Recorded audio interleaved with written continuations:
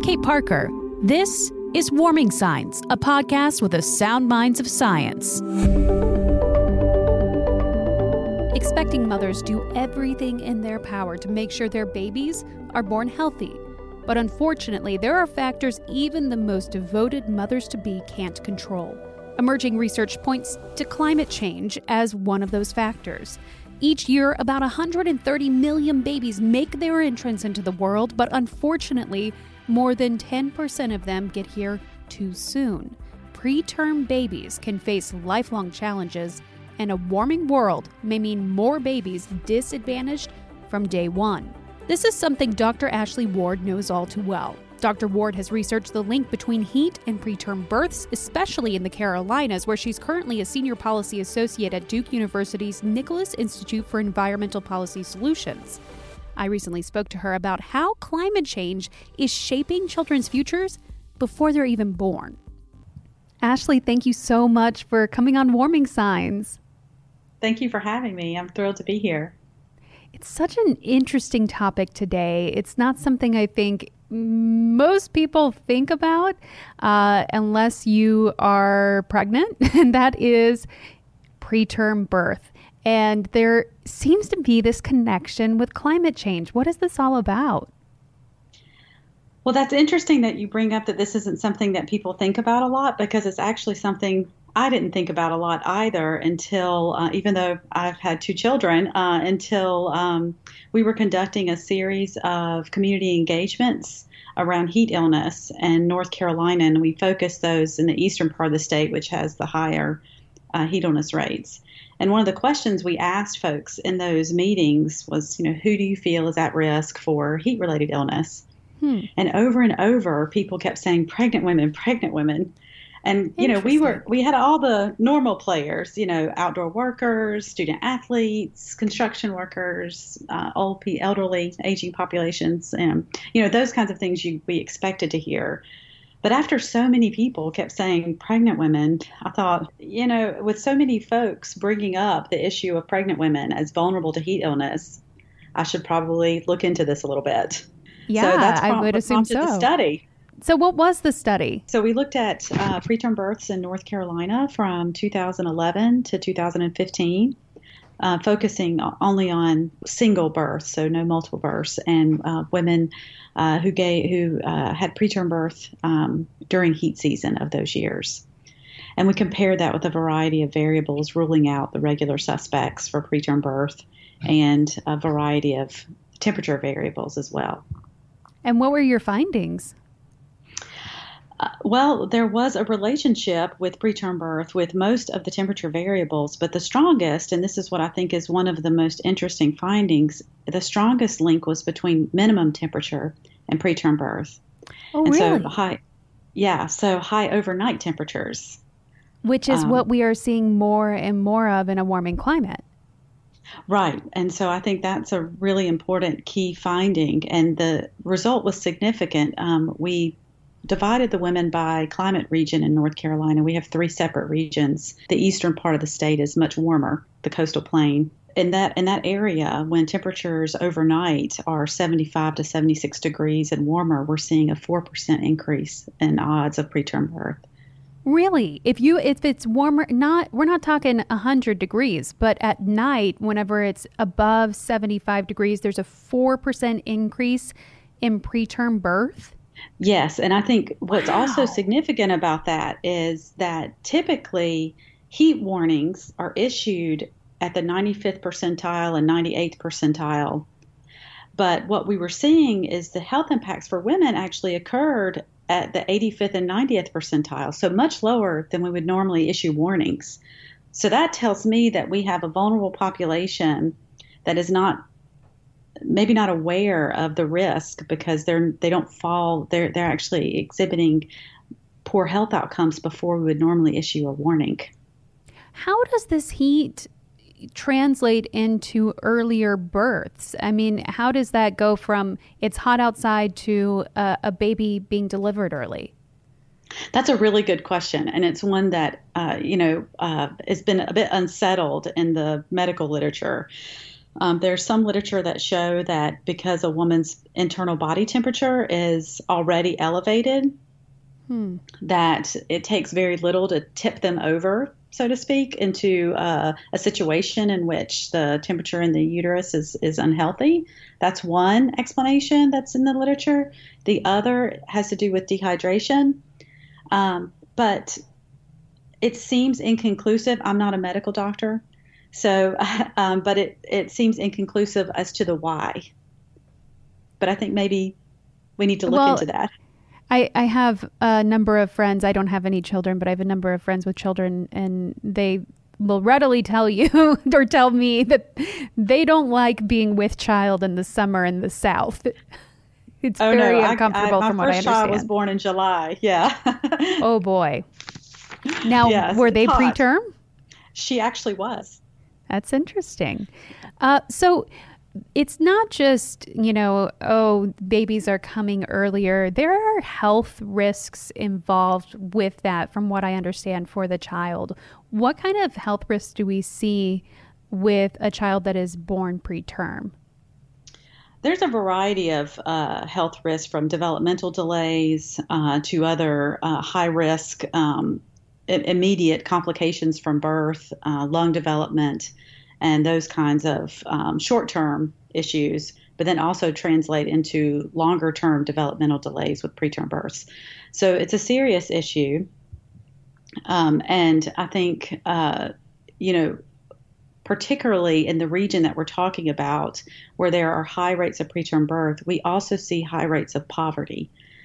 And so I believe one of the issues compounding both heat exposure, but also perhaps the long-term implications for health is particularly pregnant women in those situations. Now, in our study, we actually looked at race, poverty, age, and what is also very interesting is we didn't see a difference based on any of those factors and higher risk due to heat. So that tells, and this was a really puzzling finding, in my opinion. And I would like to get into this a little more in future work. But initially, what that says is it's sort of a universal impact, right? So it doesn't really matter. I tend to push back. My opinion about that is I would like to do a little bit more digging into that, because I'm not sure that would stand. Is this something that we're seeing, across the country or globally, or, has this been studied on a larger scale than just North Carolina?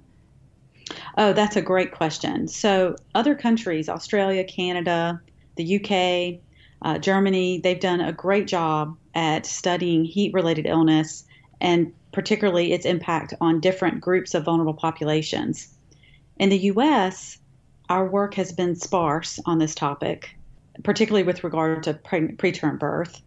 And to my knowledge, there is not, and we looked and looked, there's not a single study that looks at preterm birth and heat exposure in the southeastern part of the United States. Seriously? That seems almost shocking. It is shocking, because we have the worst maternal health outcomes in the country. The top 7 are all in the South, and every one of our states are higher than the national average for preterm birth. And so, we have this area, this region of the country where we have some of the most concerning maternal health outcomes and some of the highest heat exposure. And this work just hasn't been done. The work that has taken place in the U.S. with regard to preterm birth and heat exposure has concentrated on single heat wave events, like what we saw in Chicago, for example. Yeah. And so they would look at, okay, this heat wave happened, and let's see how that affected pregnant women. Our study looks at 5 years of heat season. So it's, what I would consider more of the standard heat exposure, not looking at an extreme event. The extreme events, the extreme heat events are increasing. And we kind of see, these extremes, extreme rainfall events, extreme heat, and extreme drought. That extreme heat, you're saying, may have a role, but perhaps it's these more consistent patterns of heat and elevated heat that are the problem? So it's a little bit of both. To give you kind of a longer view of it, we looked at 75 years of temperature data for North Carolina, and we looked at the number of times in which different regions hit the threshold where we saw impacts for pregnant women. To give you an idea, in the eastern part of the state, 75 years ago, we would hit that threshold about 5 times a year. In the last several years, we're hitting that threshold in excess of 25 times a year. Yeah, wow. That's So a huge increase. that is a huge increase. And we saw that type of increase consistently over each region in the state. And so on the one hand, yes, it's sort of everyday exposure to heat, right? Because it is happening so frequently, but it's also pretty extreme. So that 75-degree threshold for the overnight temperatures, that doesn't seem that warm. And we definitely are seeing more of those, across the country. Does this risk translate to the mothers as well, or just the babies who would be born preterm? I haven't done that work yet to see if what other types, but I will point to previous work. Dr. Margaret Sugg, who is now at Appalachian State, she also worked, was ahead of me with CISA and at the Climate Center. And she published a study where she looked at general heat exposure in North Carolina and heat illness rates. And I really feel like this is a foundational study because one of her findings was that, we see and hear a lot of people concentrate on urban, the urban heat island and the urban populations as being the most vulnerable to heat. And that is true. The homeless and the aging populations. Yeah, we hear a lot of, I talk about a lot of that as a meteorologist. But in North Carolina, the heat illness rates in rural areas of North Carolina were 8 to 10 times that of the urban areas. Wow. Why is that? Well, I think it is a combination. So in North Carolina, and my guess would be in the Southeast generally, we have a couple of differences. A lot of manufacturing is in rural areas. We have large populations still that live in rural areas. Many of them work outdoors, whether it's agricultural work or manufacturing work. So they're exposed. And so I think we see a culmination of vulnerability and exposure, at least in that North Carolina study. And I suspect if we were to expand that to other states in the Southeast, we would see some similar patterns. Really what we're talking about here is in urban areas, at least in North Carolina, it appears people work more in air conditioning during the day, for example. And so they aren't exposed in the same way. Yeah, whereas I'm sitting I think in an air-conditioned building right now. Right. And so I think that's a big factor. We also have high rates of poverty in rural areas in the Southeast. And where I think if you look in urban areas across much of the country, that's where poverty is concentrated. In North Carolina, we have large populations that are poor living in rural areas, and they have high rates of mobile home ownership. So energy poverty and energy efficient housing is an issue in these rural areas. So you combine all of this together and you have an area that's highly vulnerable and also highly exposed. Let's pause here because heat isn't the only thing impacting children's health. Air pollution is blamed for as many as 200,000 premature deaths in America every year. And after years of improvement on the air quality front, the trend is reversing. There was an uptick in the number of unhealthy air days last year and in 2017. A number of factors can affect air quality, but cars and energy are the two biggest culprits. Emissions from road transportation account for 53,000 early deaths each year. Power generation was a close second, accounting for 52,000 deaths each year. Worldwide, air pollution is deadlier than AIDS, malaria, and tuberculosis combined. It kills 1 out of every 9 people on Earth. Some studies have linked air pollution to a higher risk of diabetes, autism, and lower IQ. So the next time you hear about how awesome our air is, ask yourself if you'd bet your life on it. Now let's get back to Dr. Ward and what concerns her most in a warming world. Are you concerned about climate change and the health of pregnant mothers? I am, absolutely. I think that particularly women who, perhaps live in remote areas where they don't have access to information or prenatal care in rural areas, this is particularly a problem. I myself grew up in a rural area. Feel quite passionately about empowering those communities. I think that these women are already, particularly minority women, for example, already at high risk. In North Carolina, minority women have much higher rates of preterm birth. And so I wonder how much these issues will exacerbate that risk. I'm concerned about physicians and how they're able to get out messaging to the population. How do we address this? If we send out warnings 30 times a summer, are people going to listen to them? Yeah. You can't take 30 days off. Right. And stay in air conditioning. Exactly. And sometimes you can't afford to run your air conditioning for 30 extra days. And so, I think we developing public health strategies to educate populations is one good way to address this. Getting people talking about it and raising awareness about risk is important.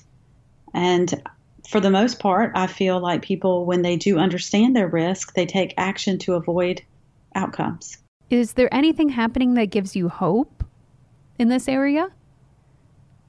Actually, yes. There are a lot of programs that are starting to do the same. The RESA program, which stands for Regional Integrated Sciences and Assessment from NOAA, this program, the whole core structure of the program is to connect researchers and scientists with communities. It's a great program to do exactly what I was just talking about. And because of that, we're seeing communities able to ask questions and engage with scientists and really, I think, bridging the science gap, the knowledge gap, the data gap, and also community members really helping scientists understand the context around their research. And so it's a win-win situation. And we see a lot of successes around this. Tools, and now we have technology, tools that are developed that help people with planning and preparedness. I feel like the folks that are on the ground and that we've worked with in public health and planning and preparedness in North Carolina are fantastic folks. And they are really committed to figuring out how to solve these issues. So that gives me hope, because there is not a lot of shoulder shrugging, or there really isn't, this is too big of an issue to handle. They really do look at it as, this is our community and we need to figure out how to do this. And I think that's where we see the ball move forward, is community by community. That's awesome. I love that. And it's a great perspective. You got to start small and talk to people.